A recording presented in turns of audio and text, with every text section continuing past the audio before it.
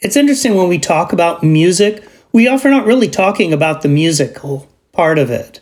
We're talking about, the overall effect of a song, or, I like that solo, or that's got a good melody. The beat is good. The drumming is good, maybe. But, the way it all fits together is really what makes a good song great.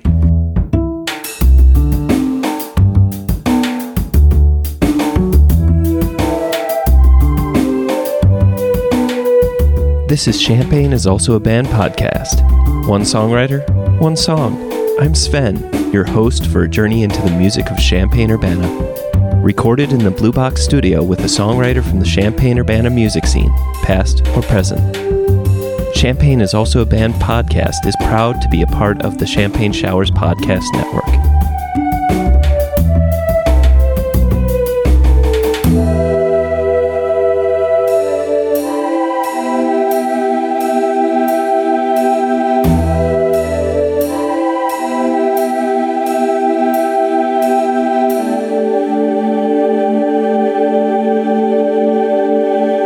Welcome to Champagne is Also a Band podcast. Today, I have John Ginoli, and you may know John Ginoli from an early Champaign-Urbana band called the Outnumbered, but more recently, the band Pansy Division. So, John, welcome to the show. Glad to be here. And thank you for joining me via Zoom. We're going to be listening to your song, Tell Me What's Wrong, off of the album Work by Die. And so without further ado, let's listen to the song. All right. We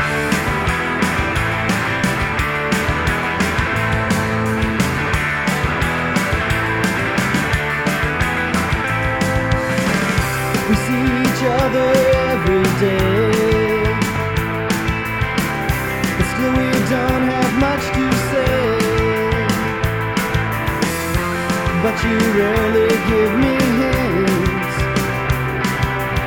I barely know what you think.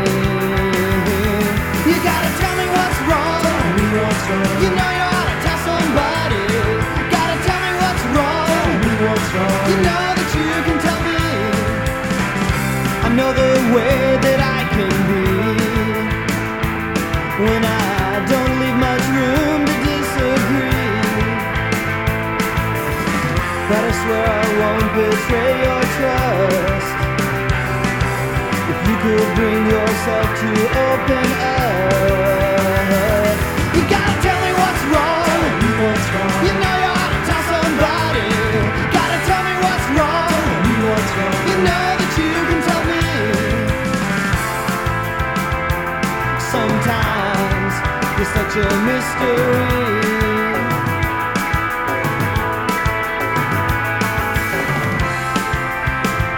Is that really what you wanna do?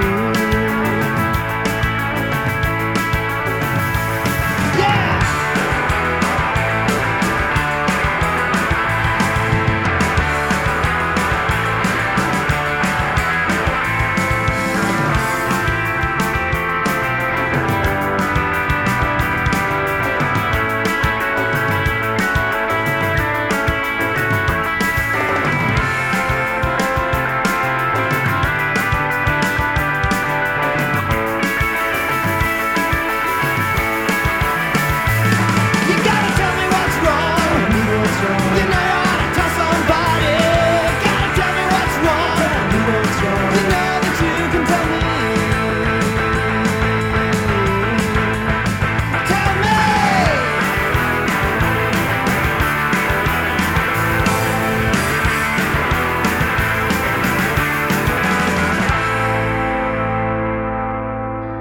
Welcome back. So, John, my first and favorite question to always ask is, what came first? Was it the music or was it the lyrics? It was probably the lyrics, but what I usually have before I do anything is come up with a theme. Like, what is the song going to be about? And even if I don't have anything written, like, I'll think about what I want to write about, and I'll think, okay, what is the theme of the song? And given what the theme of the song is, what is the best kind of sound for it. So is it going to be a slow song, an up-tempo song, a mid-tempo song? Is it going to be anthemic or overdriven or more jangly? I think of that when I'm writing down the lyrics. I'm envisioning the ultimate arrangement of the song. And sometimes I don't get that right. Sometimes I will think a song is going to go one way and it turns out differently. But I think that's probably what happened here was I had the theme and the lyrics.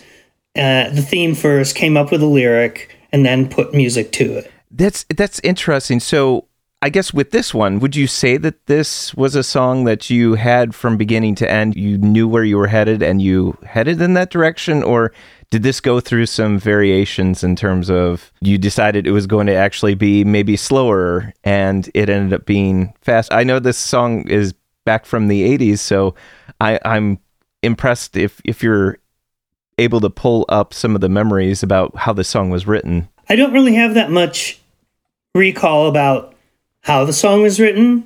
I mean, I know when it was written. It was written between 85 and 86 because it was written after our second album and before the third. The third was recorded in 86, but it didn't come out till 88. We had been looking for a different label to release it than had released our first two albums. But during that period, we decided to break up. And our quest for a bigger label ended up being, well, is there anybody who wants to release it? So Phil Strang, who ran Record Service and had his own label, Edible, kindly agreed to put it out. And that was great because I knew it wasn't going to sell a lot of copies, but it was great to have it out there. When I was writing this song, I don't tend to come up with lyrics, just sort of random lyrics. I usually have some kind of storytelling aspect to a song. It's usually not just a bunch of phrases. It's usually if not a story exactly, it has some sort of narrative momentum to it. So I knew that I wanted to express a certain feeling, an idea from the lyrics because of a situation I had been in. A lot of the songs I've written are very personal, though not all of them, but this one definitely was, and I can tell you all about that. I guess I should talk about my history in Champaign-Urbana. That'll lead up to how the song developed. I lived in Champaign for 10 years. I came as a student in the fall of 78, and I left in the fall of 88. And I graduated, took 5 years, and while I was in school, I had no idea what to major in. I graduated without really having figured out what to major in, and it says communications on my diploma because I was just interested in radio, TV, and newspapers. I shouldn't say TV really, but it was more like radio and writing. So I wrote for the Daily Illini, mainly record reviews. But I spent a lot more time at WPGU. Back when WPGU had a huge impact on Champaign-Urbana. I think it had the biggest range of any station in Champaign, or at least as big as the others, FM stations at least. It had a 30 to 40 mile radius.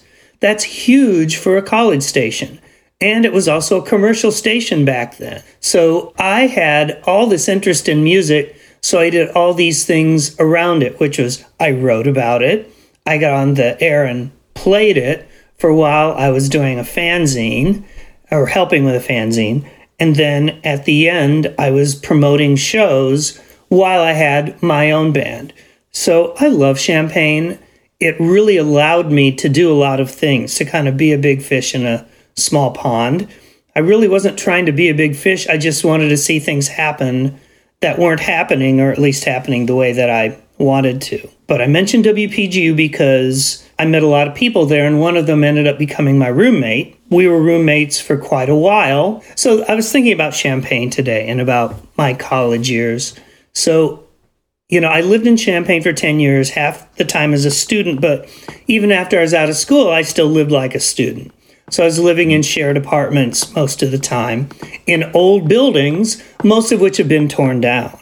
I was back in Champaign last year, 2022, about a year ago, for the first time since 2009. I had time to walk around and look at a lot of the addresses I lived at, and about 3/4 of them, 2/3 of them are gone because they were old houses that were pretty old then. To me, that was the great experience of living in a college town, is living in a funky old house. You know, if you have a band, the basement is where you rehearse. So living in an apartment is not going to do it. So to live in a kind of rundown old house, that was the experience. So I lived in one of these rundown old houses, several of them. The one that was best was at 504 East Springfield and Champaign between 5th and Wright, or what's the street before Wright? 5th and 6th. Now it's one huge apartment complex. Back then it was old rundown houses, except for ours. The one that we had was a modern style ranch house that I suspect was built after the old fashioned house on it had burned down. And they put in this house in the 60s that looked way newer than anything else on the street. So a 3-bedroom ranch house. I lived there for a few years. And that's when I worked on campus, so I could walk to work in 5 minutes. It was so great. But I lived there with a friend. And eventually this friend and I developed this rather difficult sexual tension between us that we could never resolve because we were roommates and didn't want to disrupt the roommate situation because it could go badly. But I was more willing to. He had much more trepidation about it and wouldn't communicate about it. And that's really what this song's about, is not being able to communicate the feelings between two people, two guys in this case.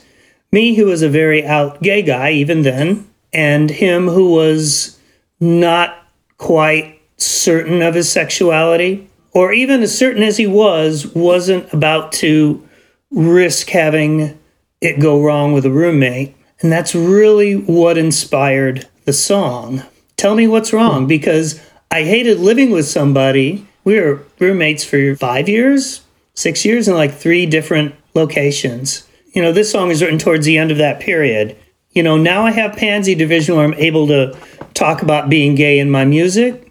It was something I didn't really want to do back then because I didn't think it was fair to the rest of the band who were not gay to have this sort of gay label put on them. So I wanted to find a gay band eventually, but I didn't really think I'd do it. After moving to San Francisco, I saw that this idea I'd had a few years before was possible. So to take another tangent here, the first Pansy Division album, which just passed the 30-year mark, Undressed, we're celebrating the 30th anniversary. There's all kinds of interviews that have come out on our website. And first part of it was recorded in Champaign, about 3/4 of the album. Because when I had the idea to do the album, I didn't know musicians in San Francisco, but I knew plenty of musicians in Champaign. And, you know, I wanted to come back and visit. So I combined that visit with doing a demo recording. And most of the demos turned out so well that they ended up being the finished product. The ones that didn't, we redid. But we did almost everything here with Kent Weitzel. He had a studio that was near Church and Prospect, somewhere around there. You know, he was from the 80s band The Martyrs, Central High band, who were really good, put out one album. It eventually came out on CD in the aughts, which I'm very glad to have. It was just convenient to be able to come back. I knew that these guys would get what I was doing musically, but they were really receptive to the lyrical content also.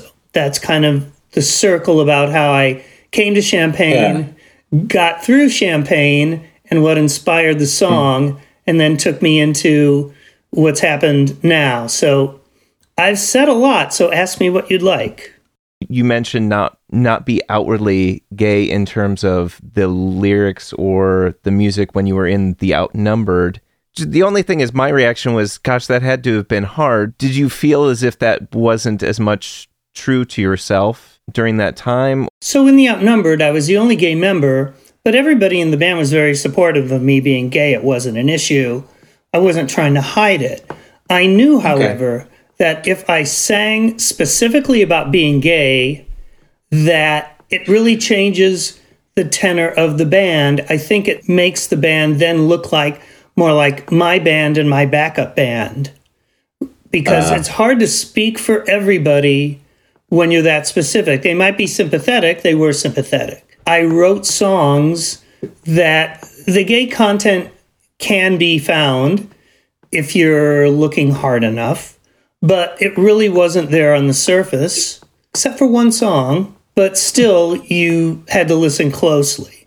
And that one song is I Really Wanted You, which Pansy Division ended up recording 10 years later as well. A nice anecdote about I Really Wanted You, which was on our second album, Holding the Grenade Too Long. It's one of the songs the Outnumbered recorded that I don't think we fully captured it, like a lot of things. I think it sounds pretty good, but I thought, we can probably do it better. The thing was, Outnumbered were not a huge band, but we did get a little bit of college radio airplay nationwide.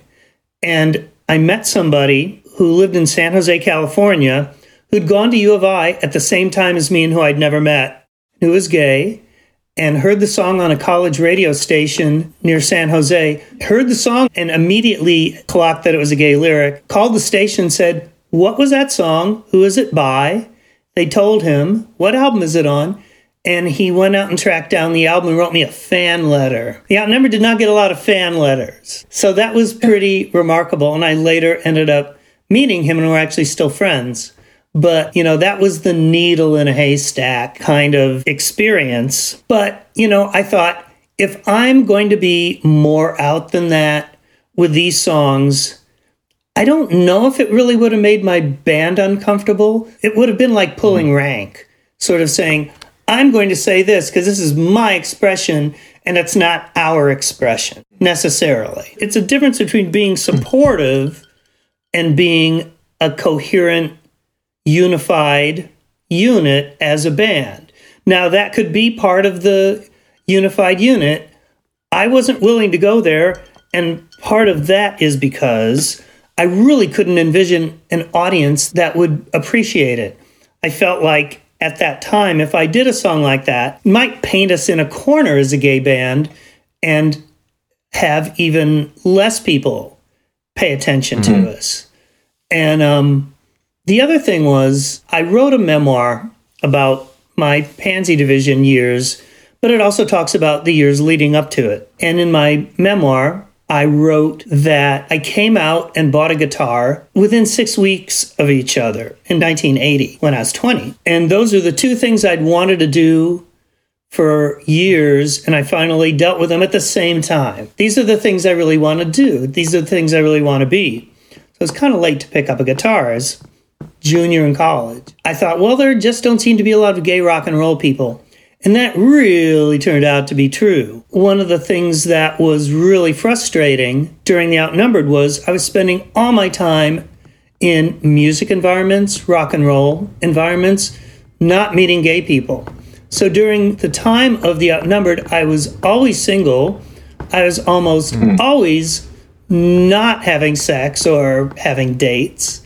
And I was very frustrated. And I was very happy that I had a band where I could articulate a lot of what I felt and what, other people in the band felt. Sometimes I'd write songs from the viewpoints of other people in the band, anecdotes that they would tell. Part of the thing about going for a third album on a bigger label meant it's going to be more of a commitment, probably meant pulling up roots.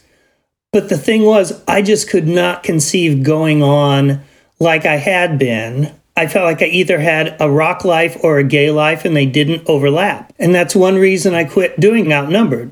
But it took me a while to figure out that I could even do Pansy Division. It was like an idea that I thought, well, that's never going to get off the ground.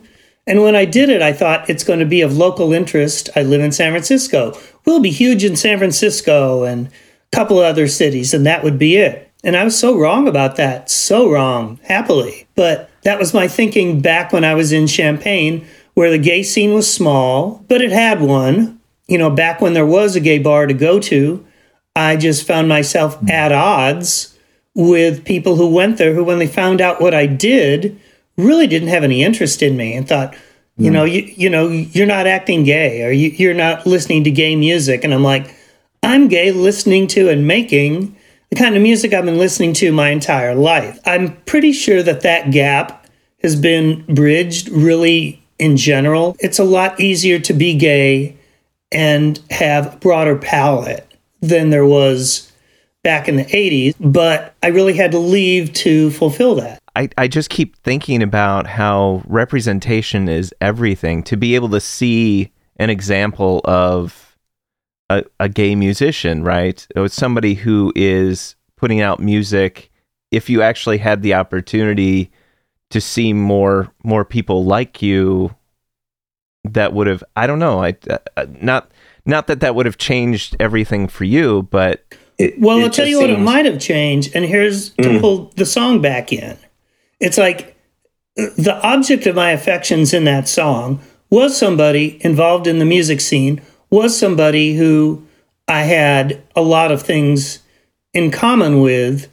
So I really, really wanted to see if that could work. He was very cautious. And I was cautious, but he is very cautious. So part of the frustration that is embodied by that song is it also embodies my whole experience of trying to be gay and be out in Champaign when what I'm doing has almost no overlap with what most gay people do. Because I'm sure the audience would want to know, does this person know that this song is about them? You know, I can't remember. I don't know. I think it's possible. Huh. I have had an on and off friendship with him since we both left Champaign, but I don't really talk. We don't talk now. And it was never going to work. Oh, okay. I always wonder. To add the more personal point, he and I did actually meet up and sleep together for a while. In the 90s, when we lived in different cities, and Pansy Division came through on tour, I would stay with him, and it was nice. So it's like, okay, see, this could have been good, but ultimately, it wasn't going to work for a lot of reasons that don't need to be mentioned here, but some of them have to do with the fact that I'm really gay and he really was sort of. That's hard to get over when people hem and haw and won't commit. I want to input something else right here, which is, we're talking about representation. I think representation is important. I don't think it's the be and end all of everything. And right now, even though I have a band that has really made its mark by having a certain kind of cultural representation, I have to say that I really feel like that can be a negative thing too, where it's like everybody wants their space to express themselves. That's good, but I think sometimes we end up getting siloed. So it's harder when we're all spread out and we have to pay so much attention to our different little identity politics that it's hard to be unified as a country or a political movement. So even though it's benefited me, I still don't fully embrace it. It can be unifying and divisive. And right now, at this time, it's actually really both at the same time. But that's another podcast. Did you coin the term queercore? There's a magazine from Toronto called JD's, Juvenile Delinquents. And I think they came up with the phrase in the late 80s. It was around for a couple of years before it came into my consciousness. And I think they had a queercore cassette that they had managed to put together around 88 or 89. You know, it's like, oh, wow, this is what I've been thinking about doing. There are other people doing it. Oh, wow, I can do a much better job than most of the people on this cassette. And it's like, okay, maybe the time has come for the idea I had a few years before. Or maybe, I think homocore came first. There was a zine called Homocore, and then queercore as around 1990-91, queer became the word du jour, reclaiming an epithet from the past. It's like, you call us queer? All right, we'll be queer. We're queer. Right. Get used to it. After you've written the lyrics, how did you communicate the song to the other band members? Did everybody write their own parts, or did you say, this is the bass line, this is the drums? I'm curious about how that was shared with the band. I'm really glad we're talking about the music, because as much as the themes are important and the significance is important because of what it represents lyrically, band doesn't get off the ground and get remembered if the music isn't good. And I think the music to this song is great.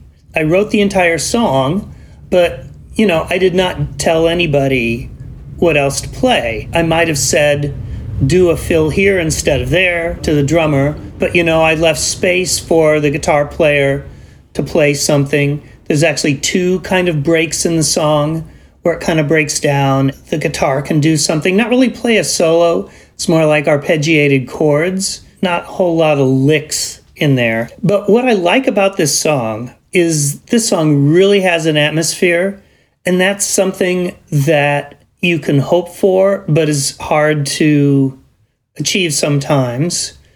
It was our 3rd Outnumbered album, and our engineer was Willie Wells, who had a studio in town. For our first album, he had an 8-track board. For our second album, he had a 16-track board. And for the third album, he had a 24-track board, and that third album sounds great. I also have to mention our drummer, Jono Peltz, grew up in Champaign. He was a townie. He was in the band The Breeders before there was a Kim Deal band called The Breeders, a hardcore-ish punk band in like 84, 85 in Champaign, a good band. He does great drumming on this song, and there are like the atmospheric treatment, mic placement, whatever it was that Willie did, he makes the drums sound fantastic on this song in a way that I never would have tried to go for. But he was a really sympathetic engineer. He had good ideas. Suddenly you're listening to the playback and you're going, wow, that sounds great. What did you do there? Keep that. Like that effect, echo or reverb or whatever it was on the toms, on the drums. That song has an atmosphere to kill for, and that's why it's track 1, side 1, because it really nailed it. There's a bunch of songs on that album that really nail it, but that song, which we thought was one of the best ones anyway, the recording really nailed the composition. So that's such a success, because I mentioned I really wanted you before. The Outnumbered recording of it is good, but it doesn't achieve the ambitions that the song might have had in the recording process. But Tell Me What's Wrong does. I'm really proud of it. I can listen to it now over and over. Still, not many people know my old band, but I'm really proud of this song. I'm glad that you brought up the drums, because one of the parts that I really, really enjoy is, now I'm going to call this the bridge, the part where it's sometimes you're such a mystery. Yeah. I think of that as kind of the bridge. Mm-hmm. But like right during that point, there's that high tom that just kind of pops in, and it's off on such a syncopated beat. It kind of dodges in and out between your words and the music that is going on with the guitar, the arpeggio.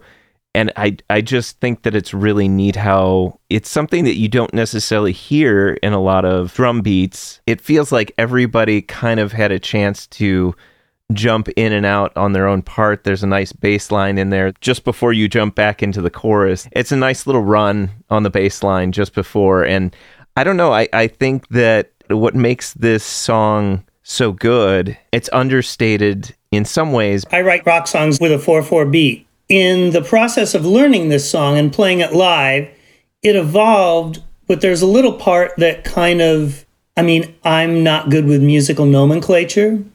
I never studied music theory, so I'm not sure how to describe it, but there's a part of it that's not in 4/4, that it kind of leaps where it's in, 5/4 or something. That is a quirk of the arrangement. And it's partly because Jono, like so many bands, the 4 of us in the Outnumbered, 3 of us were there almost the whole band together.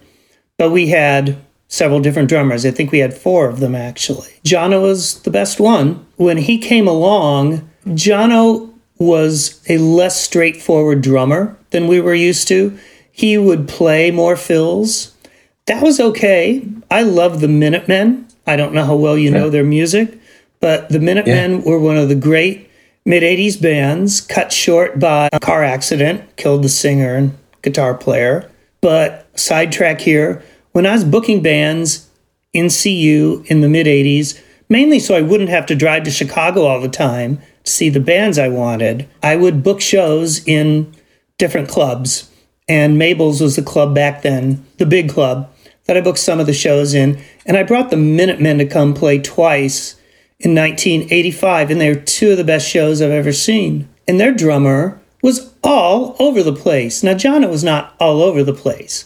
He was disciplined, but he was much freer drummer than we'd had before. So a lot of what you're hearing on Tell Me What's Wrong is him, having the ability to be let loose.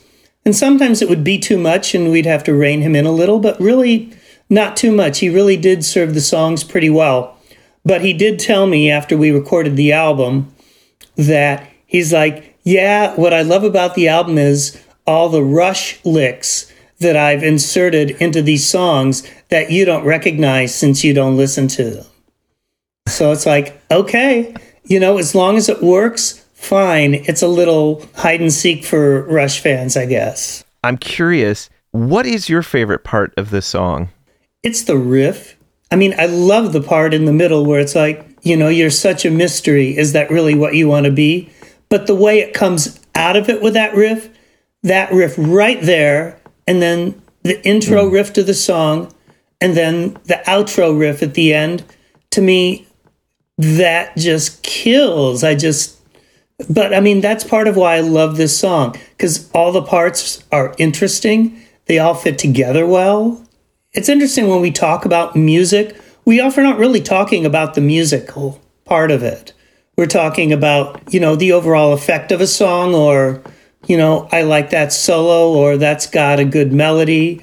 The beat is good. The drumming is good, maybe. But, the way it all fits together is really what makes a good song great. So I think that's one of the great songs I've been involved with. I guess part of it is it turned out better than I hoped it would. It's like that's the difference between art and entertainment. Entertainment is what you're going to do, and you're going to do it. And when you end up something that exceeds that, then that's art. That's more artful. And I think that's what this song ended up being to my, everlasting happiness. Usually my question, the last question that I like to ask is, why did you pick this song? But you gave me a list of songs to pick from. When we talked on the phone, you mentioned a few songs that you thought would be good to talk about. And honestly, I don't know why I ended up picking this one specifically out of all the ones that you mentioned. You made a very good point of it's not just the music. You can say all the music theory you want, but if it doesn't have the right mood, or if it doesn't have the right impulse or impact. Yeah. It's like I still listen to a lot of new music. I'm a Spotify user, and Spotify, because of their algorithms, identifies things that it seems like should be up my alley. Sometimes they get it wrong. Sometimes they get it right. But sometimes even when they're right, I can listen to a song and it just doesn't have all the elements. It's like, oh, that's good.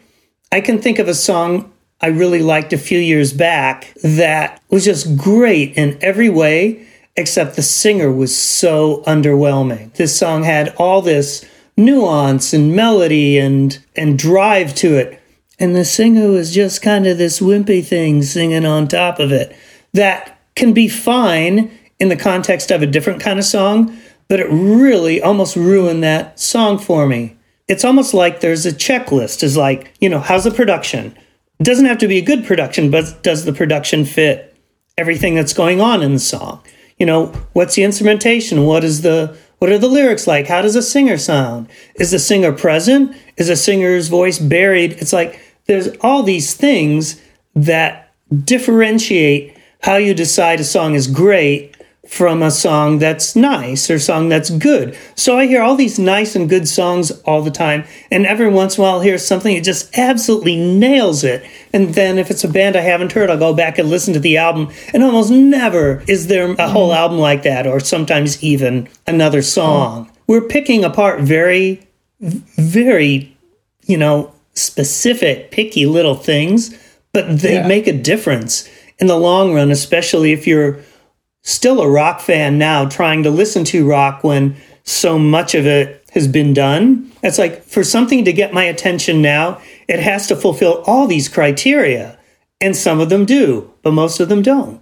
And sometimes older music, for me, does it more often than newer stuff. But I try not to be stuck in the past, even though obviously I have my tastes and I'm committed to them. Do you have anything that you'd like to add about this song specifically? It's almost like a lover's plea to somebody who was never a lover. Well, not then. It really does kind of capture the frustration that I felt living in Champaign, being single at that time. To throw in another little tidbit, the band really took off. Our first album came out nationally. We did tours and got decent sales, good reviews. That was the year I was 25. 25, I'm young, I'm in my prime. I did not get laid the entire year that I was 25. I did not have a date. I had nothing. And I thought, how can things be going so well on this level and so bad on this other level? So tell me what's wrong is, for me, a little bit of like, here's a prospective candidate. How can I make it work? And I just couldn't. So it's emblematic of a lot of things. It's not just one song, but a culmination of a series of events that happened over a period of time.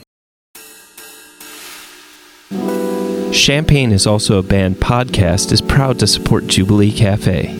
Jubilee Cafe is a free weekly meal program at Community United Church of Christ, 805 South 6th Street in Champaign, Illinois.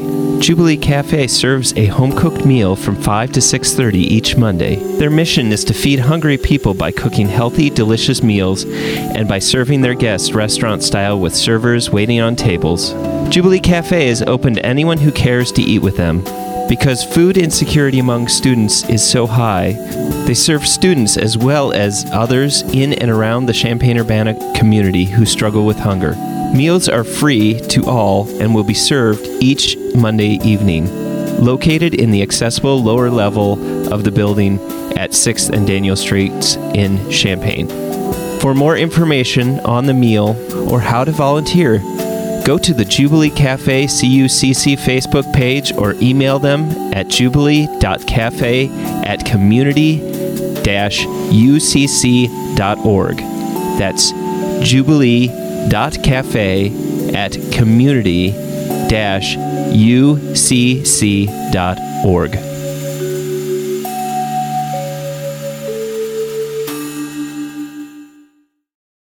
Welcome back. So, John, what is your favorite Champaign-Urbana venue, past or present?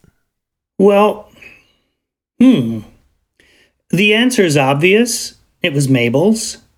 But Mabel's had issues.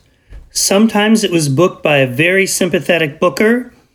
Sometimes it was booked by people who really had no clue what they were doing. During the time that I was in college, it was very well run. After I got out of college, which was, I graduated in 83, that was during the period that I started doing shows there as a promoter, where I took the risk as one-offs. And some of the bigger shows that I booked in my attempts to have more shows in Champaign that I didn't have to go out of town for, I think it was the Minutemen twice and Robin Hitchcock. But other bands that I brought to town in that like 85 to 87 period, I mean, the Replacements, that was the best. That was also the only time I ever had my own band open for a show that I was booking. Never again. That was a tense evening just because I was trying to wear too many hats at once. But the Feelies, who are one of my favorite bands, the venue that I used, where shows used to happen outside of Mabel's after a certain point, was called Tritos Uptown. It was at 6th and Green on the second floor above the White Hen Pantry that was downstairs at the time. And it was a restaurant bar. So what was great was, because it was a restaurant, anybody could go. So if you were a 16-year-old Champaign Central student, you could go and see these shows because they were all ages. You know, you just couldn't drink. They wouldn't serve you. But you could go. Back then, a lot of concerts, I tried to put them on for $5. That was inexpensive, but you know, it was also kind of the going rate, 5, 6, 7. Those are different times. I wanted to bring the Feelies, and I would ask people if they'd want to go see the Feelies. And a lot of people were like, yeah, I don't really want to spend $5. And I'm like, huh. So I put the Feelies on for $2. And I thought, $2 people will pay. And we had 250 people in a place that really shouldn't hold that many. It was fantastic. And it taught me a lesson about, you know, I made just as much money as I did with a $2 ticket than I did with a $5 ticket because I had so many more people come. And it was a great show, and the band could not believe how many people had come to see them because they weren't getting played on WPGU, which had ceased to be a college-type station. Then it had become more commercial. You might hear them on Weft, the DJ, the Quaker, Goes Deaf, who probably deserves his own episode. He would play things on his radio show, and he worked at Record Swap, which was the great on-campus record store, especially for buying things that were imports and indies. So there was a symbiosis. The record store would stock the records. I could bring the bands. Really couldn't get much airplay. But, you know, people were into music and word of mouth spread. You know, I had Jonathan Richman. I had the Del Fuegos, a great band who were kind of forgotten called the Volcano Suns. A lot of East Coast bands that were on indie labels in the mid-'80s. Some experimental stuff. It was great. I really hardly made any money from those shows. I really wanted to break even just so I didn't have to take the time and money to go out of town. And they always had to be weeknight shows because I had my own band's gigs on the weekends, and the clubs wouldn't let me do weekends anyway with the kind of music I wanted to do. There was no way I'd get a weekend night at Mabel's, and Tritos had a different crowd on the weekends. So I was everybody's weeknight friend. And I can only imagine if you were able to get that many people in with a $2 ticket that probably Tritos did very, very well in terms of their sales with that many people there, and they were very happy, I'm sure. I couldn't do it that cheap all the time. There just weren't enough people, but the Feelies were well known enough and had, you know, been around long enough that they weren't a brand new band like a lot of the ones I was bringing, and that was helpful. I can't even imagine. Now we're kind of starving for venues here in Champaign-Urbana, but I think that that's all part of the ebb and flow of, well, and I'm sure, I know that the pandemic didn't help set that up. So the scene, what do you want me to tell you about the scene? Like, what are you curious about? Okay. I mean, tell me a little bit about the Outnumbered's first show, if you remember that. The Outnumbered's first show, I think it was 1982, because I had written music criticism and because I'd been on the radio, a lot of people wanted to hear my band and were very dubious. There used to be this, it's probably still there, maybe it's called something else, but there was this building near downtown Champaign called the Jefferson Building that had an auditorium. It was up on the second or third floor. It was a bitch to haul. It's basically kind of like an old school. I think it might have been an old school at one point, but it was some kind of city building. And you could rent it out like for a wedding or something. It cost $150 a night to rent out, which was a lot because that's pretty much what you'd make. There was some show that we played where we went up there and played 4 songs. It was myself and Paul, who I really formed the band with, and then my friend Kent, who I mentioned earlier as, you know, being the engineer in studio for the first Pansy Division album, and John Richardson, his friend. They were half of the Martyrs. So when I was trying to get my band off the ground, they helped me at first, and I think we played a couple shows, but they were never going to be in my band, but they were helping me out. And that was the first real show, and I think it went over pretty well. I just remember being very happy about it. I can't remember how good we sounded or what the reaction was. Well, I guess it wasn't too bad. I would have remembered that. Do you remember what your, favorite show was that the Outnumbered did in Champaign-Urbana? Wow. I would have to really look it up. I have a list of all the gigs we played. We played, I think, 222 shows over 4 years of life, 4 or 5 years. And, we got out of town. And there were a lot of bands in Champaign who were more talented than us. better musicians than us. But I don't know. We had more, I want to say, guts to go for it. We really worked hard. It was always fun when we were opening for other bands. We opened for the Violent Femmes when their first album came out. And I remember that was really great to be able to have that opportunity. I think that was pretty early on, 1982 or early 1983. And I love that album. I still do, that first Violent Femmes album. I remember that I bought mints for Gordon Gano, the singer of the Violent Femmes, because there's that song, I think it's the song Prove My Love. It said, special flavors coming, 31 flavors. We're out of mints, past the lifesavers. So I bought him mints, and I brought him mints, and he laughed his head off. So that was a good moment. You know, we used to play, actually, we probably played more shows at Chico's than anywhere else. Chico's was an off-campus bar, I think it was on Cunningham in Urbana. For those of you Champaign-Urbana oldsters, it was near Huey's. It was past Huey's going north towards the freeway. And Chico's is, you know, not a convenient place to play for students. And we always had an okay draw there. We never, had a great draw, but, you know, we got to play there like a couple dozen times. So that was our place to go. We'd go there, play a weekend night, and we'd play 3 sets. We'd play all night and no opening act. We had 3 sets of songs to play. We just played them all. So you could come early and see us, come late and see us. And we played at Mabel's too. But we'd play there sometimes. But we wanted to play more. For us, there was never a good small venue as an alternative to Mabel's, because Mabel's held, the legal capacity was 280. They'd put 400 people in there, like when Iggy Pop played. That was a good-sized place, and it'd be nice to have had a place on campus that held 100 people or 120 people to have a nice little intimate space. But there wasn't such a thing on campus, but you could do it at Chico's.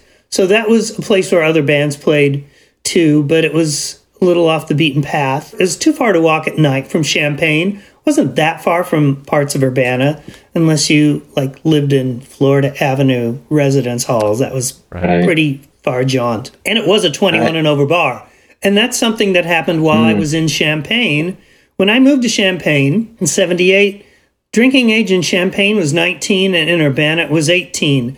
That really helped the music scene. And then in the 80s, there was, I don't know when or how this changed, but Champaign-Urbana had a home rule law in which, even though the state drinking age was 21, Champaign and Urbana got a special dispensation to allow 19-year-olds into bars. And the reason why is obvious. You can keep people drinking legally as opposed to forcing people underground like they had to later. So at that time, the fact that you could have 19-year-olds come into a bar really made the music scene possible in a way that makes it harder now and has been harder for a long time. You mentioned Trito's Uptown, the ability to have a show where it was possible to have an all-ages show, right? I don't know, the impact that has on the future or the current music scene, the future music scene, because all these kids get to see musicians pursue those interests because they can see somebody that is doing what they would like to be able to do. Anyway, I just wish that we had more all ages venues. Does Channing Murray still have shows? Because we had shows at Channing Murray in the 80s, but you always had to bring in your own PA, and that was a hardship too. Channing Murray still does shows, but not as often. I think they've kind of pulled back since the pandemic, of course, but also I don't think it's been to the extent that it was in the early aughts. I think Pansy Division played Channing Murray once, and I think Sarge opened for us. So that was a good show. I saw Big Black at Channing Murray. I saw Scratch Acid at Channing Murray. There were occasional shows that got put on there, but I didn't put on any shows there. But Outnumbered did play there a few times. That's yeah. I did not realize that Big Black had played there. I actually just picked up the reissue of Songs About Fucking. It's a great album. Yeah. I've been asking my guests this question kind of as a closer for the second section. I'm curious, you've had an experience of a music community in Champaign-Urbana as well as now in San Francisco, and even being able to tour, seeing different communities, music communities, wherever you tour. I'm kind of curious, what do you think makes a really good music scene or music community? It takes a number of things, and they all have to be in place. I think Champaign had a really good music community. It was diverse. Like I said, a small venue on campus would have really made it better. That's really the thing that it lacked. That was kind of hard to get around. Because if you're a local band, where are you going to play on campus, where the kids are? That was a difficulty. I used to think that in Champaign, this is not strictly music, because I was a big film buff then too, when all the movies were in theaters and, Betamax and VHS were just coming around, mid-'80s, pre-DVD. There was something to do in Champaign every night of the week, whether it was a movie or a show, or usually both, where there was something interesting to do. So it's like, if I really felt like going out on a Tuesday night, I could find something to do. I don't know what it's like being a student now, where there's hardly any music venues. There aren't, records. Well, there are, records. My life revolved around record stores, movie theaters, including ad hoc movie theaters. I'd see films in Channing Murray and the McKinley Foundation and the YMCA on Wright Street. They all had film programs inside on the weekends for $1.50, $2, second-run films. You sat in folding chairs, but you could see all kinds of things. And, everything now involves staying home. You listen to music at home, watch movies at home. So back then it was about going out. I just can't imagine the college experience that kids are having now. I don't know if it was better then, but I think it was better in some ways. Now you have access to all these things that were difficult to access then. Like so many younger people now struggle with mental health issues and loneliness. And it's because they're not getting out of the house. And they're not good at doing things with other people in the way that it was just what we did back then. And I'm kind of a loner. So it was a good way to sort of bridge that gap. It's easy to just stay at home, and meeting people online is different. So it's good and bad. There's things that have improved that are good, and there's things that are worse. But I think the things that are worse involve personal interaction, that it's just harder. You can find people online, but I'm stuck in the same mode as everybody else. I'm just not in college.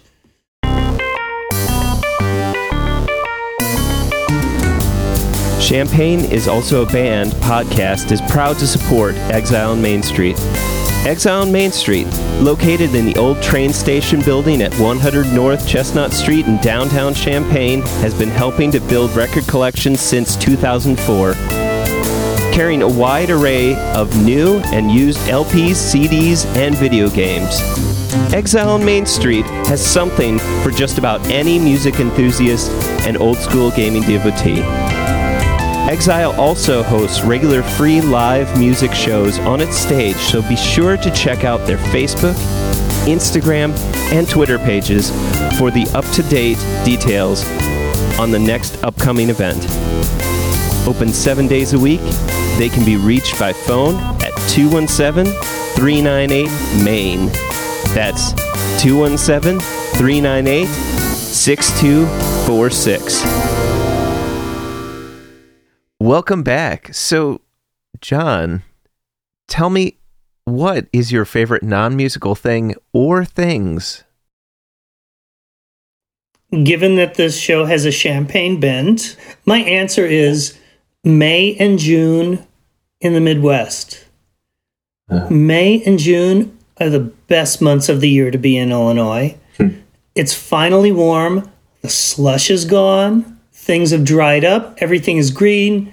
Things are blooming. It hasn't gotten hot yet. After my freshman year, I never went home, except for after my freshman year of college. I never left town in summer. It gets really hot in the summer, but, being in Illinois in May and June, those were the happy months. It's like, school's out. School's ending, and it's beautiful. Although I have to say, one of the things that was always disappointing was that with everybody's finals staggered the way they are, it wasn't like in grade school or high school where everybody gets out of school on the same day and there's this big cathartic moment. In college, everybody just kind of drifts away separately. That was always disappointing for me. It's just like this kind of vague end to the school year. You can't put your finger on it except the day that you had your last final or your last paper, whatever it was. May and June in the Midwest are the things I miss. I did not miss having a non-air conditioned apartment in July and August in Champaign, May and June. I'm going to go for May and June. May and June in Champaign are wonderful. I'll have to agree with you on that, especially when that's the prime time for when the green is the greenest it's going to be, and like there's been some nice rain. You have a nice mix of cloudy days, but also some very sunny days, but you're not like wishing you would die at how hot it is. The last year I lived in Champaign, which is 87 into 88, was the hottest summer and the coldest winter. And I'm like, I've got to get out of here. I already had plans to leave. I'd been saving money, went to California. But I just thought, I don't have to live like this. My air went out of my tires. It was so cold that winter. I went out to get in my car and I had 4 flat tires.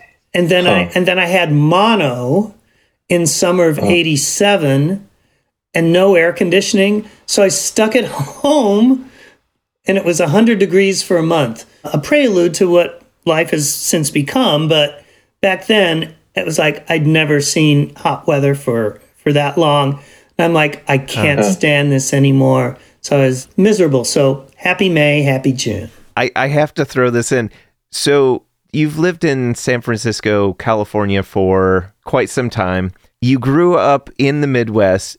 Now, if you explain snow or scraping off your car or, what's some other catastrophe or normal thing Midwesterners have to deal with, do people look at you like you have 3 heads when you explain, like, why would anyone want to live like that? In the Midwest, if it's raining, you'll slow down a little bit. It's raining hard, you might slow down a lot. If it rains in California, people freak out like they just had a blizzard.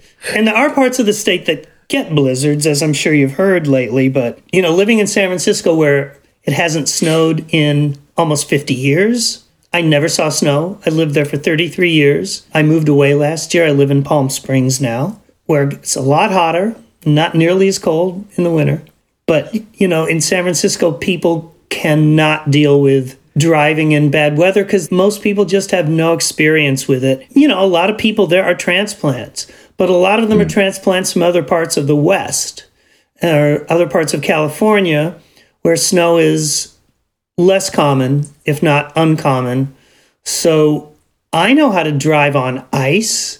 I don't like it, but I know how to do it. But out here, especially you get on these big freeways, and it's just, oh, God, it's so hard to watch. It's so hard to deal with.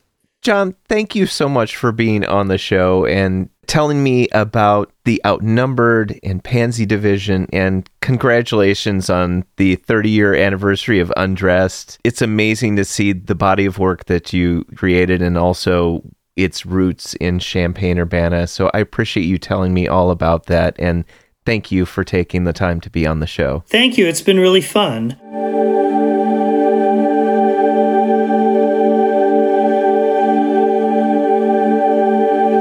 Thank you for listening to Champaign is Also a Band podcast. This is John Ginoli of Pansy Division and the Outnumbered, reminding you, great music is out there. Go find it where you live.